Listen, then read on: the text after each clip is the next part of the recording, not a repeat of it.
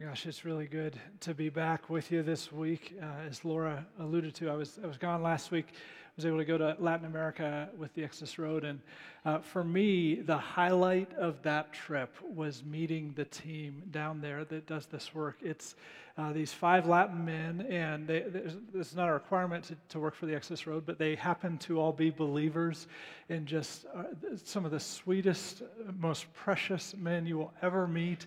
And yet they go into places that are too dangerous for us gringos to even get out of the car. I mean, it's just really difficult places, and on every corner you'll see something that breaks your heart.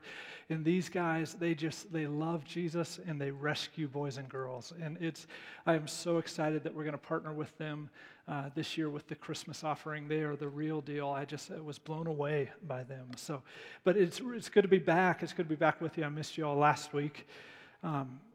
We have been looking at Mark's gospel for about 3 months now, and today we're going to finish up this series, or we're going to press pause on this series, because next Sunday is the beginning of Advent, and so we're going to be doing Christmas stuff for the next month as is appropriate, but we're going to come back to this in a little bit. But right now, we're going to end with this moment that Mark has been building toward for 8 chapters. Remember, Mark, he's not writing as like a journalist just recording what happened to Jesus. He's not writing as a historian. He is writing for one reason. He really wants you to believe in Jesus. He wants to mess with your life. That's kind of what he's about here. He's hoping that after you read his story, and when you get to this moment and we press into what Jesus is saying, that your life will never be the same because you believe in him. He's meddling, right? He is being subversive. He is agitating. What he's trying to subvert in us is our normal life. He's trying to replace it with something that reflects who Jesus is and why he came. So today we're going to finally get to this point, like a hinge moment in his gospel, where Jesus asked these disciples this simple question: who do you say that I am? And I think he wants to ask us this same sort of question. I'm going to reframe it slightly in a way that might connect a little bit more with us. I want to ask the same sort of question, but I want to ask it this way. What would your life look like if Jesus really is who he said he was? What would your life look like if Jesus really is who he said he was, if everything was true?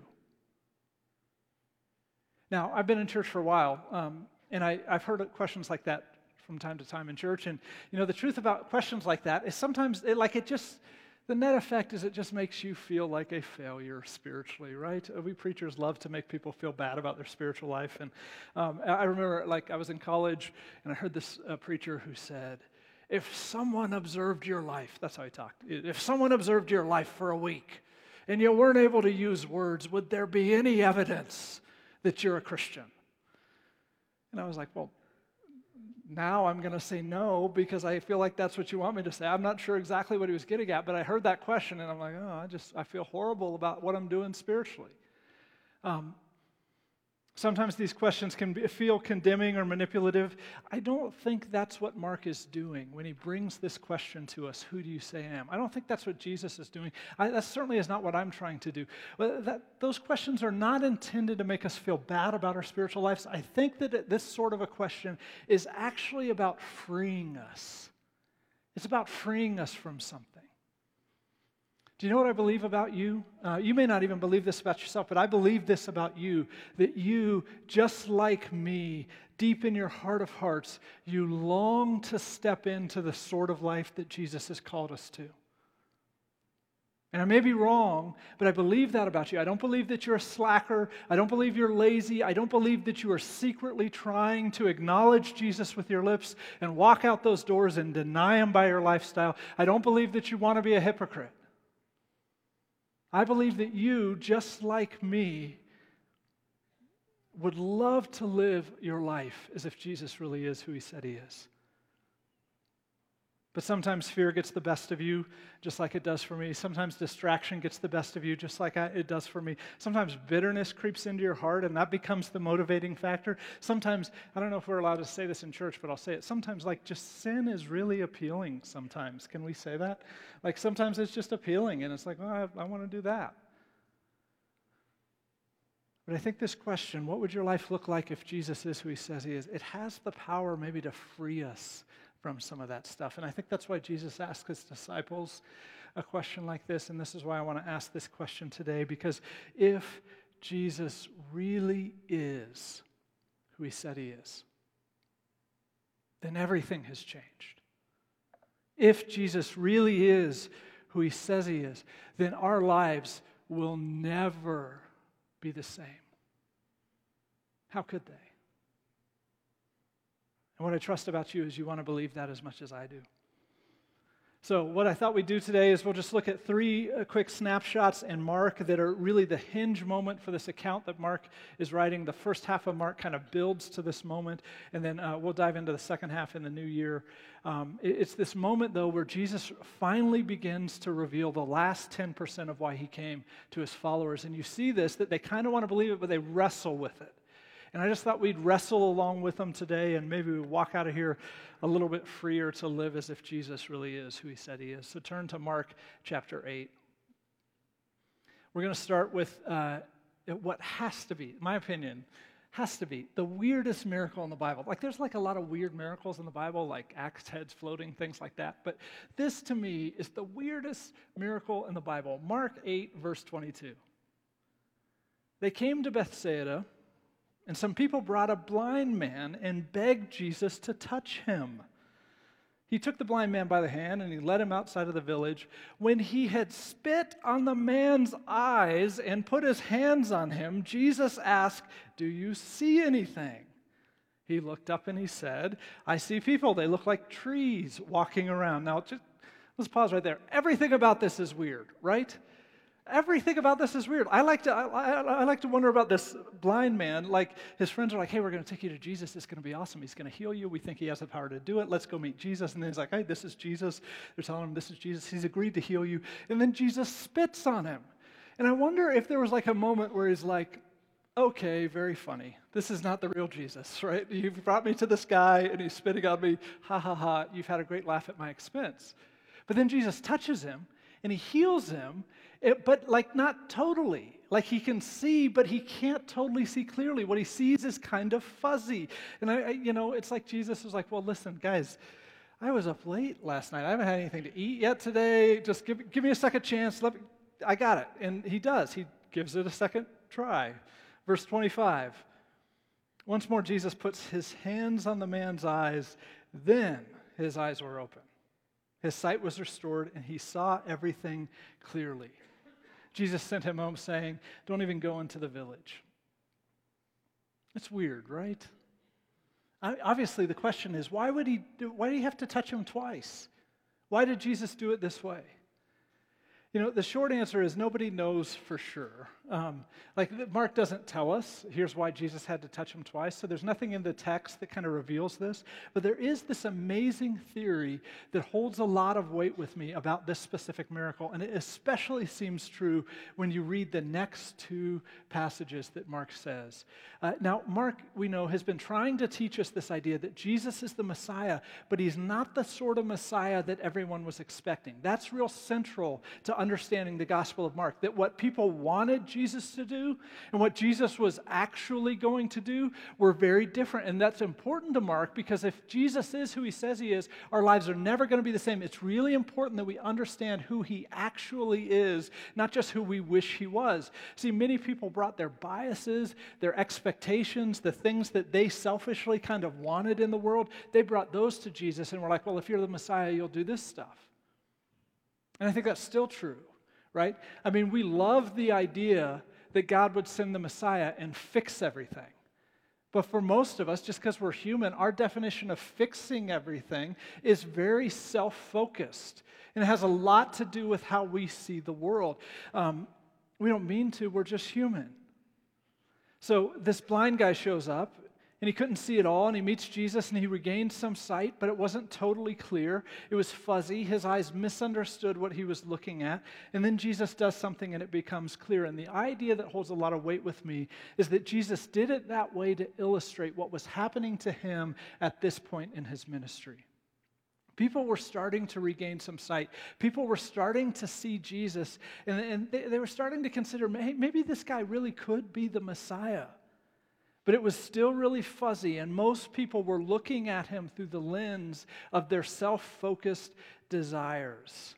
And this miracle is the start of a pivot for Jesus, right? He's been doing a lot of stuff, and he hasn't really clarified the real reason that he came. But from this point forward, that is what he's going to be about, is clarifying, this is why I've actually come.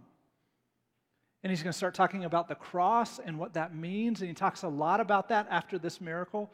So no one knows for sure, but the idea is that this miracle is really a picture of these two halves of Jesus' ministry, where a lot of people were excited about him, but they didn't see him for who he was. And so he starts to clarify for them, let me tell you exactly what sort of Messiah that I am. And that especially seems to make sense when you look at the next two passages that Mark includes. Verse 27. Jesus and his disciples went on to the villages around Caesarea Philippi. On the way, he asked them, who do people say that I am? They replied, some say John the Baptist, others say Elijah, still others one of the prophets. But what about you, he asked. Who do you say I am? Peter answered, you are the Messiah. Jesus warned them not to tell anyone about him. I mean, this is the moment, right? We've been building to this for a few weeks. This who do you say I'm always asking is a question of vision. When you look at me, what do you see? That's what he's asking his disciples. And Peter steps in and he nails it, right? I mean, this is the answer. This is Peter's moment. And he sees, Jesus, you are the promised Messiah. I believe that about you. But remember the miracle, right? Peter sees him, but it's still a little fuzzy. So Jesus starts to make it clear. Verse 31, he then began to teach them that the Son of Man must suffer many things and be rejected by the elders, the chief priests, and the teachers of the law. That he must be killed, and after 3 days rise again. He spoke plainly about this. And Peter took him aside and began to rebuke him. But when Jesus turned and looked at his disciples, he rebuked Peter. Get behind me, Satan. You don't have in mind the concerns of God, but merely human concerns. There's something wrong with what you're seeing. See, if Peter really believed that Jesus was the Messiah, it makes sense that he would go with his plan. It seems silly that you would rebuke the Messiah, the only Son of God, for telling you what he intends to do. But his vision is still fuzzy at this point. And so he doesn't really want to see what Jesus is about. And instead, he's kind of bringing his self-focused desires to Jesus so that he would do those. And you know what? Jesus hates it when we do that. So Peter rebukes him, Jesus rebukes him right back, and then he's going to begin to clarify, let me tell you what it actually means to follow me, the Messiah that I am. But before we get to that, I just want to pause for a second. Could we just recognize, how painful this moment must have been for Jesus? I mean, I know, he's God, and he's high above us, and he's holy, and all that sort of stuff, but he also was human. He also had some same human concerns that we have. And you think about Jesus, he had been waiting to tell someone about this part of his plan probably his entire life. He'd been the only one who knew. And Peter confesses, you're the Messiah. And it's almost as like Jesus is like, well, finally, okay, you're ready to hear the rest of the plan, the part about me suffering, the part about me dying and being risen from the dead. And then he tells them, and they don't receive it. And I think we just need to recognize how tender this moment must have been for Jesus. The burden of being the sole person on earth who knows that he came to suffer and die. And he's been carrying that secret around from the beginning. And finally, he gets to include them. And it tells them this thing that nobody else knows. And he rebukes him for it. I mean, it makes me want to cry for poor Jesus. I mean, this must have been a really hard day. This was one of those days, I think, where he realized no one will be able to carry this burden with me. That was true of him. And I think we just need to recognize these human moments in the Bible, because I don't know if you've ever felt this, but if you've ever felt like nobody knows what I'm carrying. Nobody knows. And when I talk about it, nobody even wants to hear it, what I'm carrying inside. I think it's worth just recognizing Jesus has lived that moment a lot. He's been there. Nobody wanted to hear the secret that he carried. This idea that the only way to usher in this kingdom that everyone was excited about was through his humiliation and suffering. Nobody wanted to hear that. And when he finally told his closest friends, they said, just stop it. It's painful, right? It's lonely. Most people saw in Jesus what they wanted to see. And despite the loneliness of that burden, he steps into it and he looks around and he says, well, let me clarify what it means to follow someone like me. Look at verse 34. Then he called the crowd to him along with his disciples, and he said, whoever wants to be my disciple must deny themselves and take up their cross and follow me. For whoever wants to save their life will lose it, but whoever loses their life for me and for the gospel will save it. What good is it for someone to gain the whole world yet forfeit their soul? Or what can anyone give in exchange for their soul? If anyone is ashamed of me and my words in this adulterous and sinful generation, then the Son of Man will be ashamed of them when he comes in his Father's glory with the holy angels. So here's what Jesus says. Listen, if you believe I'm the Messiah, if you are actually wanting to follow me, then what that means is you deny yourself, like all your wants and desires, you set that stuff aside, you take up your cross, which means literally that you are embracing this reality that you are dying. And he says you stop trying to save your life. You stop trying to maximize it, to improve it, to live your best life, to hang on to it. You just let go of all that stuff for Jesus and for the gospel. And if you do that, if you follow him in that sort of way, you'll find real life and you'll discover your soul. Jesus says to follow a Messiah like me, like all I'm asking from you is everything. That's all, just everything. Sometimes it feels like this, but this is important to note. Following Jesus is not in any way about self-improvement, right? It is about death. That's how he describes it, death and rebirth. Because if he is actually God, if he actually is, as Peter claimed, the Messiah sent from God, and he actually died, like brain dead, heart stopped, actually dead, and then he rose from the death, and people actually saw him like walking around on his earth. If all of that stuff is actually true of him, then our life as we know it is over, and nothing else matters except him. If all of that's true. And I think what Jesus is saying, especially to Peter, is listen, if you believe it, if you see me for who I am, then you'll be free to step into this sort of life that doesn't get fearful and pull away when you hear the truth. Back to our question. What would your life look like if Jesus is who he says he is? Well, Jesus' answer is that it would look in a way that he would describe as losing your life. That's what it would look like if we really believe this. And I would suggest this, that none of us should embrace that unless Jesus is in fact God come to earth, right? Because only then would there be something that is worth it. Only then would there be something better than gaining the whole world.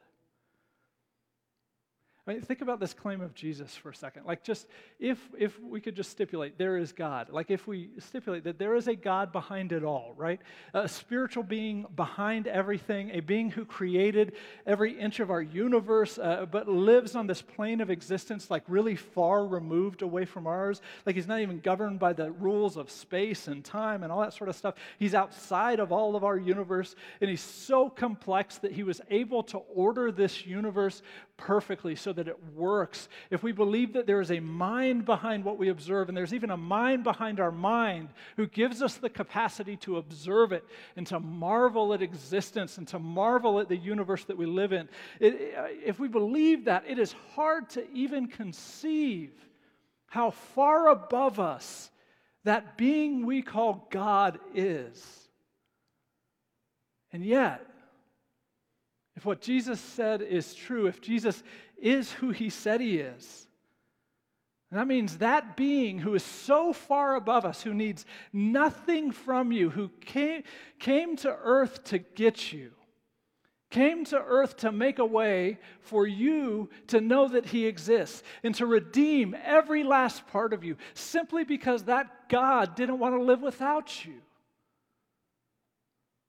His love for us, his love for you made him choose suffering and death. If Jesus is actually that God, then I would submit to you that none of us could ever be more loved than that.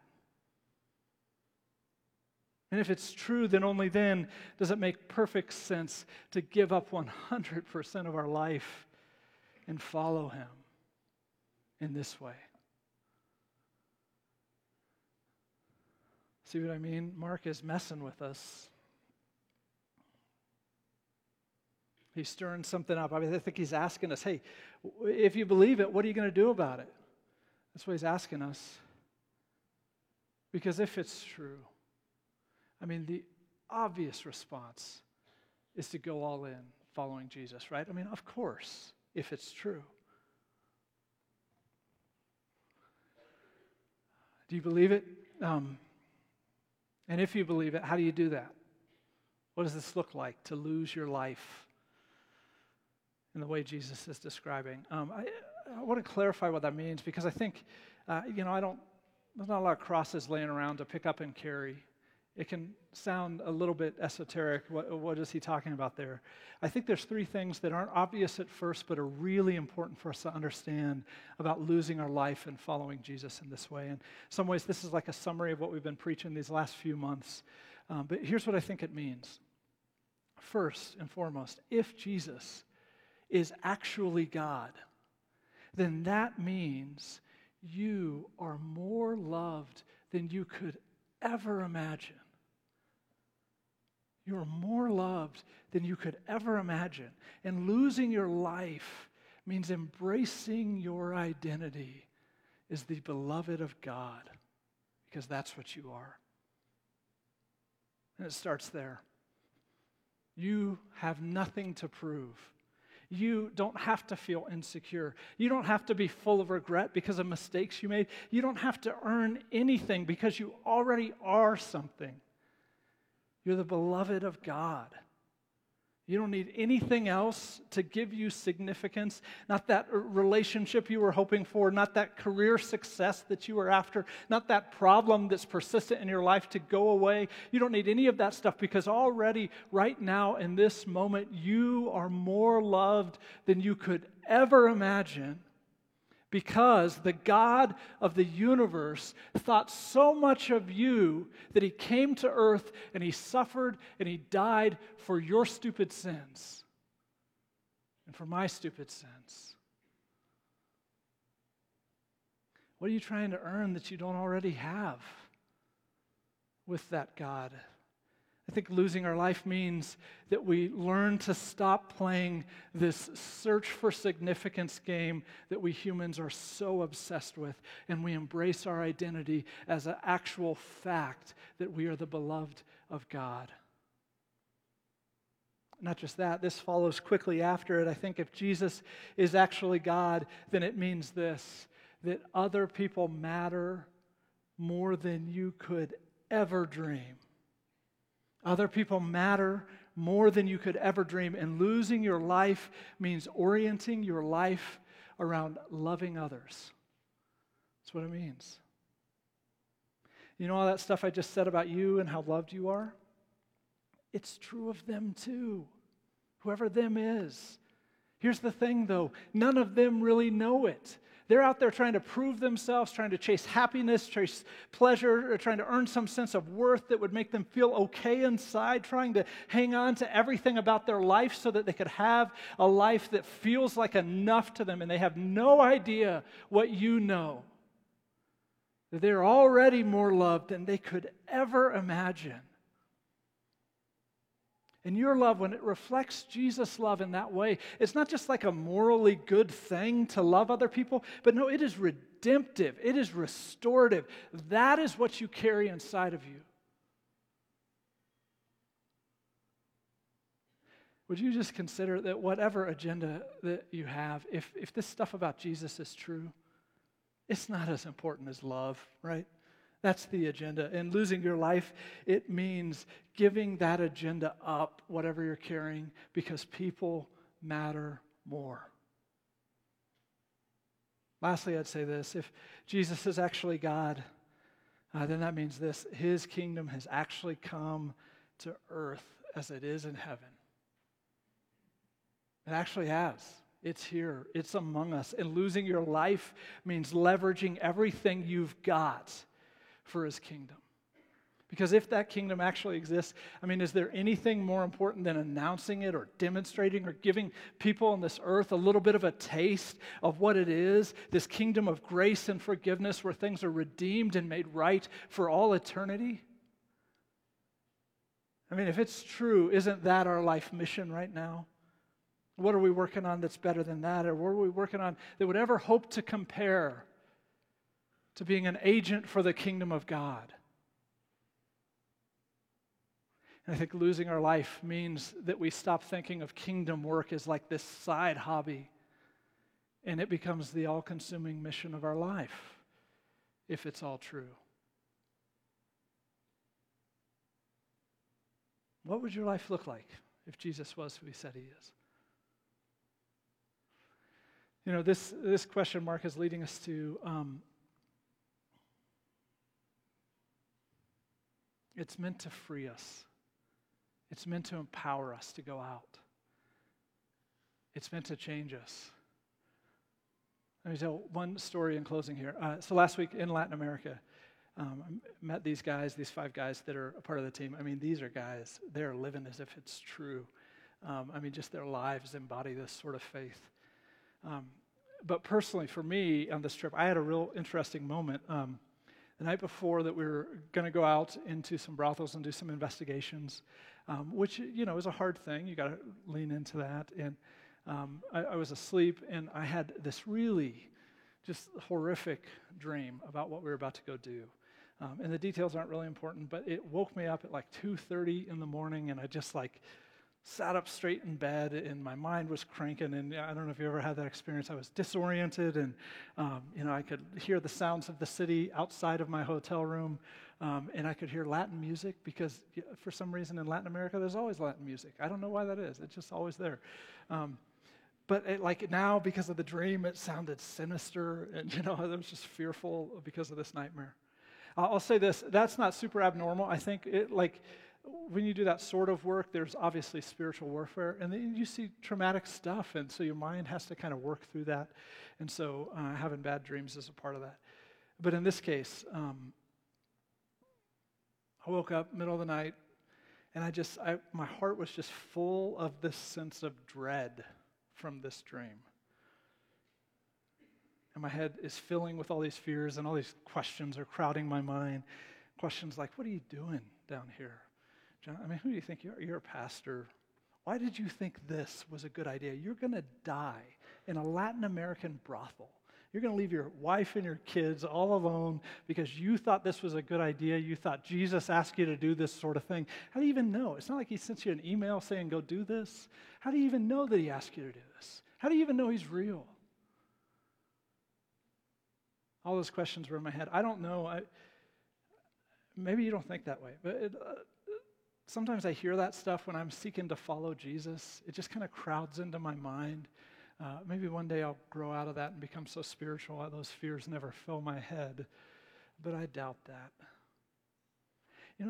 There's something about following Jesus that just always sounds like a bad idea to our head and to our heart. And I don't know this for sure, but I wonder if that's not what Peter was feeling. Like he says, Jesus, you're the Messiah. I really want to follow you. And then Jesus is like, great, let me tell you the plan. And just Peter's head and his heart they couldn't figure this out. It just was fear was what he felt. And so he just said, no, not that. It makes no sense. And I relate to that. I don't know if you do. But there I was on my bed, 2:30 a.m., heart full of fear, questioning everything like we do. God brought to mind this really simple question. I felt like he asked it in some way, but what if it's true? All this stuff about Jesus. What if it's true? What quieted my heart that night and what gave me the courage to get up the next day, step in and do the hard thing that I felt like Jesus had called me to was just this really simple realization. If he really is who he said he is, then the riskiest, the most stupid, and the most foolish thing would be to play it safe, would be to try to hang on to my life.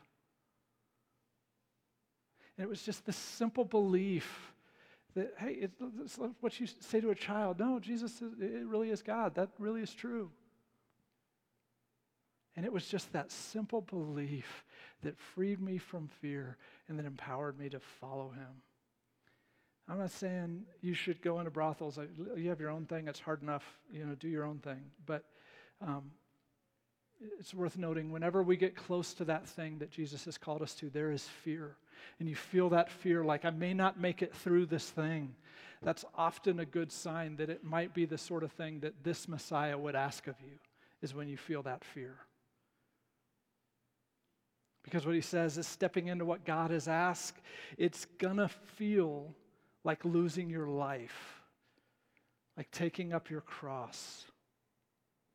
And I think the only way we do that, the only way it makes sense, is to cling to the answer of the simple question, who do you say he is? To cling to the belief that he is in fact God, he is in fact everything that he said he was, and if that is true, then the riskiest and the most foolish thing in the world is to let fear talk us into playing it safe and hanging on to our life.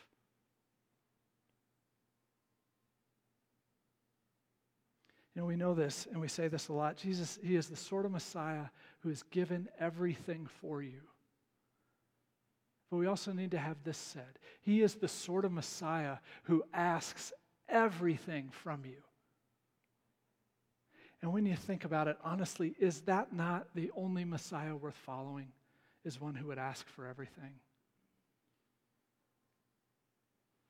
Do you believe that he is who he said he is? If you've never put faith in him, it's worth it. I just encourage you to do it. It's simple prayer. It's a simple prayer of, Jesus, I believe you're the Messiah. I receive your forgiveness. I want to follow you. I want to step into that life. We'd love for you to join us in that here. If you are already following him, do not be afraid. He is who he said he is. Risk it all. Risk it all. Lose your life. It's all true. This table here, it represents a great part of our faith, right? That he lost his life for us, that he gave everything for us. And what this represents is really kind of mind-blowing. That the God, like the only God that exists, this being so far above us, came and died because he wanted you in his life.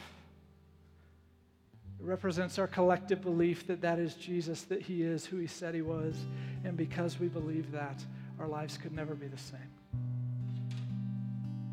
I want to invite you to the table. We're going to get the elements and then go back to our seats, and then I want us to take it all together after a song of worship here. So would you come forward and get the bread and get the cup? And let's worship.